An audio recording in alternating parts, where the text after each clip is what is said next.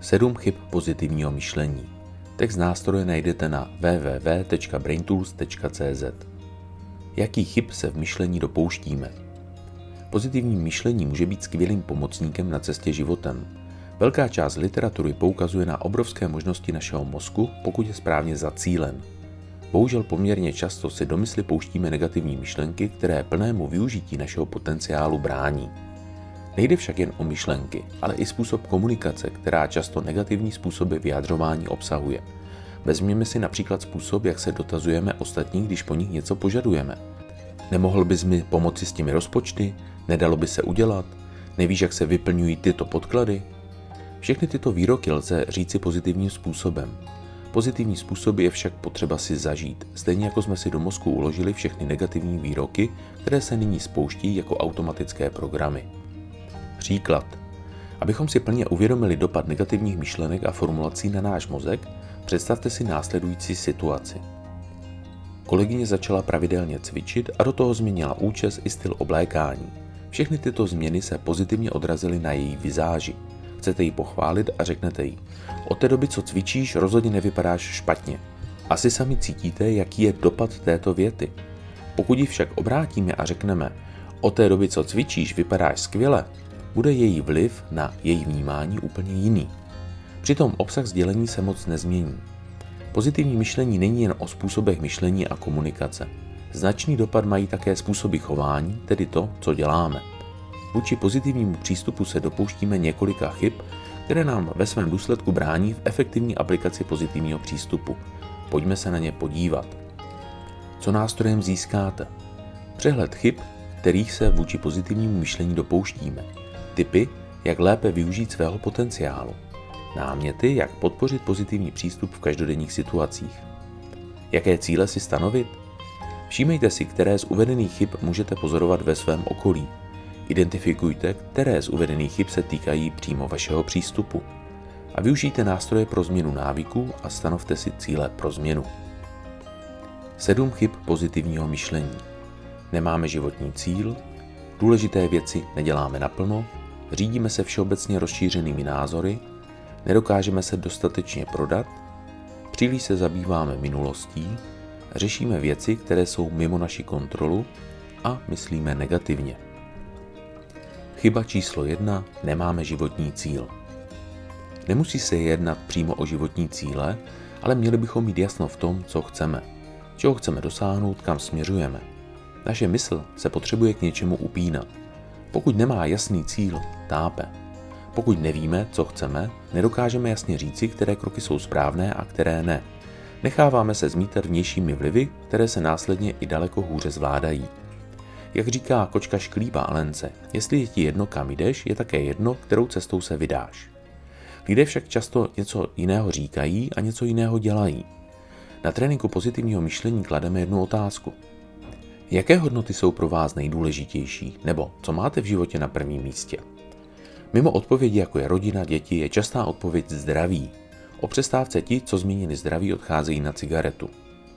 Pokud máte cíl, můžete k němu směřovat. Neznamená to, že budete bez pochyb, bez váhání, bez pocitu, že občas jde všechno od 10 k 5. Nicméně s jasnou představou, co chcete, a jejím udržování v mysli se vám negativní myšlenky budou zvládat daleko lépe. Položte si proto následující otázky. Zamyslete se nad svými cíli. Jsou cíle ve vzájemném souladu? Podporují se cíle navzájem? Podnikám kroky k tomu, abych cílu skutečně dosáhl? Chyba číslo 2. Důležité věci neděláme naplno. Lidé se většinou naplno nezaměřují na to, co je podstatné. Možná se vás to také týká. Když jste se měli učit na zkoušku, našli jste řadu jiných důležitějších činností, například úklid, i když za normálních okolností to nebyla zrovna oblíbená činnost. Pokud máte svůj cíl, zamyslete se nad tím, kolik procent svého času věnujete jeho dosažení, co pro něj skutečně děláte. Vhodný pomocník může být Paretovo pravidlo. Pomocí něj můžete identifikovat klíčové oblasti pro dosažení toho, co skutečně chcete, a eliminovat plýtvání časem. Využít můžete také časový snímek dne.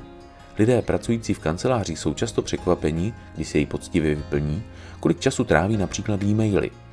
Přitom to obvykle není ta nejdůležitější činnost, prostřednictvím které dosahují očekávaných pracovních výsledků. Zamyslete se proto. Podporují činnosti, které děláte, vaše cíle? Kolik činností, které děláte, vaše cíle nepodporují? Kolik je činností, které vás frustrují? Které činnosti to jsou?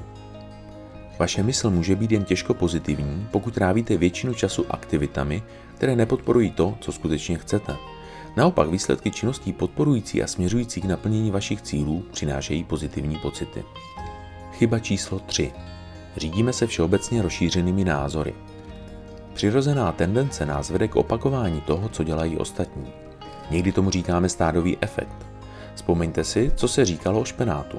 Rodiče nám všem opakovali, jest špenát, je tam hodně železa. A Pepek námořník na tom postavil kariéru. Tento mýtus se drží dodnes, přestože vznikl v předminulém století a byl vyvrácen téměř před 100 lety. Podléhání všeobecným názorům může vést k mnoha pocitům frustrace a nespokojenosti. Proč tomu tak je?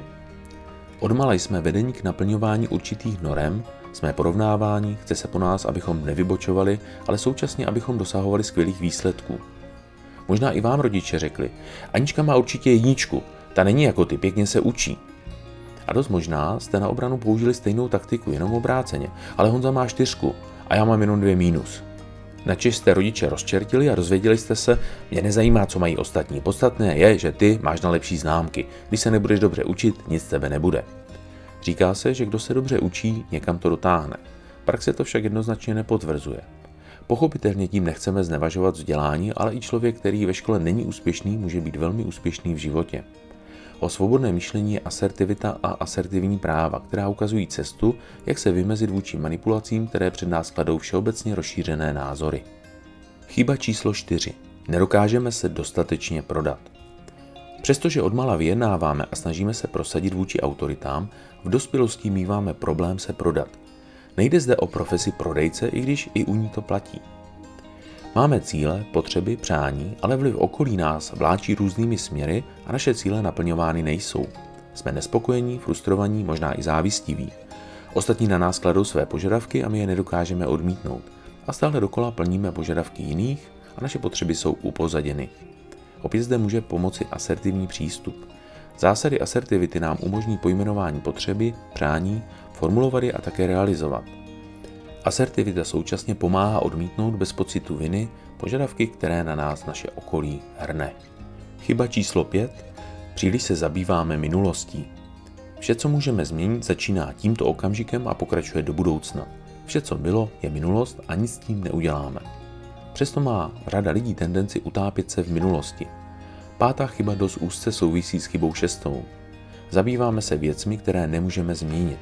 Minulost změnit nemůžeme. Můžeme se z ní poučit, možná se pokusit napravit kroky, které se nám moc nepovedly. Podstatné ale je to, co uděláte dále. Proto přemýšlejte, co uděláte do budoucna. A ještě jedna věc. Nestačí jen přemýšlet, je nutné také udělat a podniknout potřebné kroky. Chyba číslo 6. Řešíme věci, které jsou mimo naši kontrolu. Častou chybou v pozitivním přístupu je snaha ovlivnit věci, které jsou mimo náš vliv. Pokud pomineme skutečnost, že lidé často řeší například počasí, na které mají minimální vliv, další častou věcí s minimální možností kontroly je, že chtějí, aby se k ním ostatní chovali určitým způsobem. Toho lze dosáhnout jen velmi těžko. Ovšem, že můžete někoho zmanipulovat, ale efekt je to obvykle jen krátkodobý. Co ovšem měnit můžeme, je náš přístup a naše chování. Ten máme plně pod kontrolou. Proto pokud usilujete o změnu, zamyslete se nad následujícími otázkami. Jakou mám nad danou situací kontrolu? Mohu dané věci nějak ovlivnit? Jaký je zde můj vliv? Pomoci vám může nástroj kompetence a odpovědnost ze sekce coachingu. Zaměřuje se na možnosti, jak získat nad svými cíli kontrolu. Chyba číslo 7. Myslíme negativně. Negativní myšlenky k nám pronikají velice snadno. Máme je často naučené. Díky srovnávání se s ostatními o sobě často pochybujeme a nevěříme si. Netýká se to jen naší osoby, ale rovněž vývoje situací. Říkáme si, nedopadne to dobře, tohle se určitě nepovede. Jeden z citátů Henryho Forda říká, pokud si myslíte, že můžete, patrně máte pravdu. Pokud si myslíte, že nemůžete, máte patrně také pravdu. Jinými slovy, to, zda dosáhneme našich cílů, je odvozeno od stavu naší mysli. Sám jsem si mohl na vlastní kůži vyzkoušet, že naše cíle nám spolehlivě zpochybní lidé v našem okolí. Pokud se k tomu přidáme i my sami, pak to mají naše cíle spočítané. Shrnutí. Styl myšlení můžeme mít plně pod svojí kontrolou. Mysl však podléhá určitým zákonitostem a ty je dobré mít na paměti. Díky výchově si obvykle osvojíme řadu automatických reakcí, které mysl limitují a směřují určitým směrem. Využijte dnešní tipy a podněty k revizi vlastních automatických mechanismů myšlení a rozhodněte se, co změníte, aby vaše myšlení bylo skutečným pomocníkem a funkčním nástrojem.